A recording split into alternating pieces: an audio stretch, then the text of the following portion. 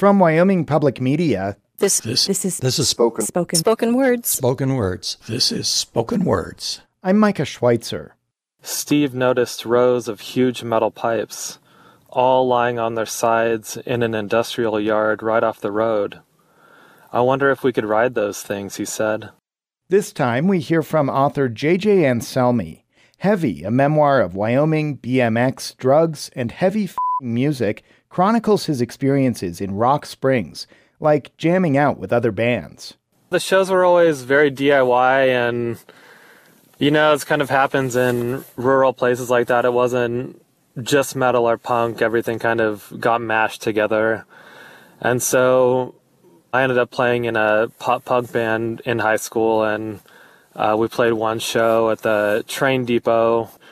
That place is always kind of like the hub of the tiny DIY scene that there was, and it was cool because it was, was bands just completely out of their own volition, putting something together, getting a show together and making it happen in a place where, there wasn't really a space for it and stuff like that. Belonging to a certain group can influence how we dress or behave, especially as teenagers.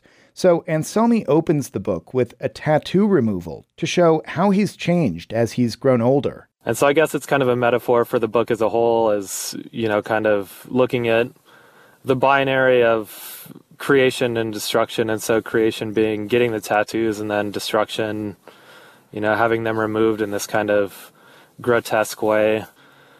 In a lot of ways, the story is about identity and, trying to find some kind of meaningful identity to carry me through life. And so in order to kind of figure out who I am and where where I should be going in life, I've had to, destroy certain parts of my personality, or kind of completely discard certain things, or try to discard certain things, even if I ended up not really being able to in the long run. Easier way of saying it is that as I looked more and more at my past in Wyoming, and the fact that my dad worked in a power plant, Pacific Power, for like 17 years, and kind of the coal mining foundation of Rock Springs, as an adolescent, I hated and would try to rebel against, but then, coming out into the larger world and realizing like that culture and environment really gave me all these characteristics that I wouldn't trade for the world in a lot of ways. The characters in Heavy are colored by a checkered history of Rock Springs. Years ago, 60 Minutes even ran 2 specials on the town that thrust Anselmi's grandfather into the national spotlight. K Street was kind of this, open boulevard for prostitution, and the cops would let it happen, and corruption crept up the, Rock Springs hierarchy from there. And then the one about my grandpa was more about money laundering in connection to the governor at the time, and kind of shady real estate dealings and stuff like that. So a lot of stuff in the book covers the impact those episodes have in a small town like Rock Springs, so the rumors kind of carrying over for, almost 30 years, to where I felt like there was still a factor when I was going to high school. Anselmi credits Rock Springs' blue-collar DIY culture for inspiring his music, his art, and his writing. Learning how to make something out of nothing that I really value, that I learned from Rock Springs, and also kind of going back to the blue-collar mentality.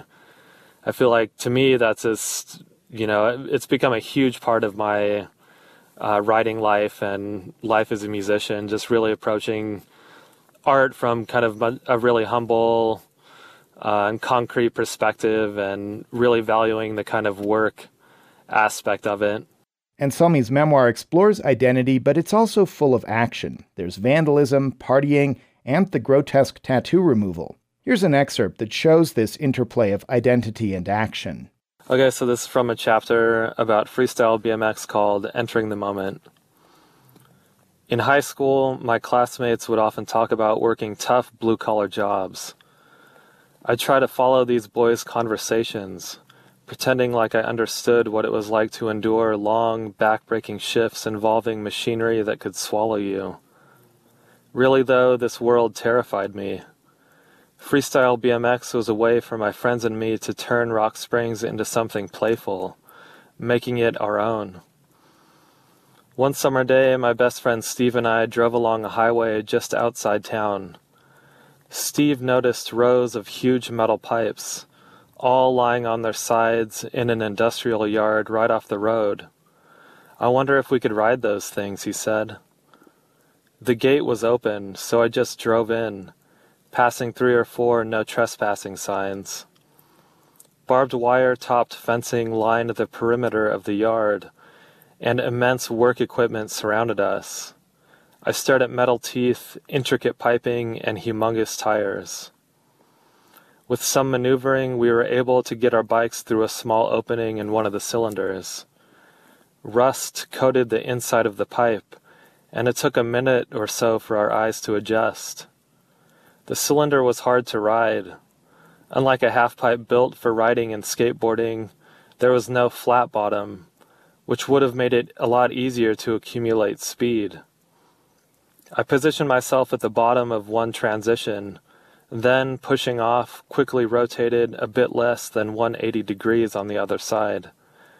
I spun on each side, then put pressure on my handlebars, pressing my front wheel into the transition's curve to gain momentum.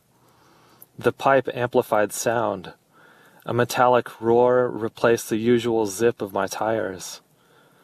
Rust rose from the pipe's surface, swirling around me as my tires touched the point where the transition curled over itself, becoming over-vertical.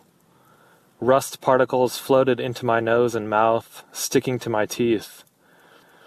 The pipe weighed thousands of pounds, but it shifted slightly against my weight and momentum. Breathing in the rust became too much to handle after 20 or 30 minutes. The cylinder also magnified the dry Wyoming heat. A large work truck pulled up right after we got our bikes out. The driver, a middle-aged woman with short hair, said, "You guys should get out of here. I just called the sheriff's department." Whenever I drove past the yard after riding the cylinder, I remembered the weightless feeling I experienced as I carved the pipe. I never found out why these cylinders had originally been built, and I didn't care. After I rode one of them, the pipes seemed like they were made of something softer and more malleable than industrial-strength steel. That's J.J. Anselmi reading from Heavy, a memoir of Wyoming, BMX, drugs, and heavy music. This episode was produced by Kevin Kelly and Nathan Martin. I'm Micah Schweitzer. Spoken Words is a collaboration between the University of Wyoming's MFA in Creative Writing program and Wyoming Public Media.